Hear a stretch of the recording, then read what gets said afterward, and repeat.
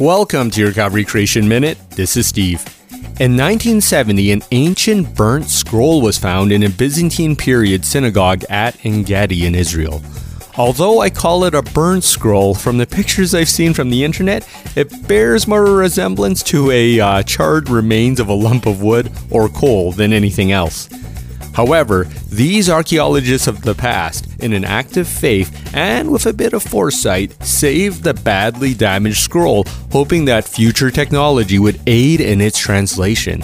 Well, in 2014, that day finally came, and the Israeli Antiquities Authority and computer scientists from the University of Kentucky deciphered the scroll. Using high-resolution 3D scanning, they digitally unfolded the scroll and translated the revealed text, which contained the first 2 chapters of the book of Leviticus. The fascinating part is that the translated text is identical to the Masoretic text of the Old Testament.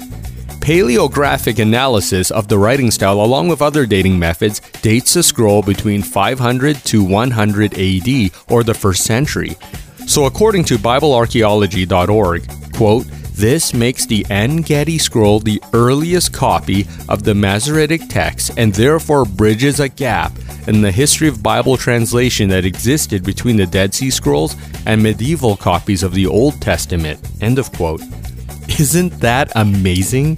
You see, secular scientists make the erroneous claim that archaeology somehow disproves the Bible, but that can't be further from the truth. Not only does archaeology confirm biblical events, but it confirms the accuracy of the text, which is more than any other book in antiquity. To learn more, contact me at creation@calvarychapel.ca.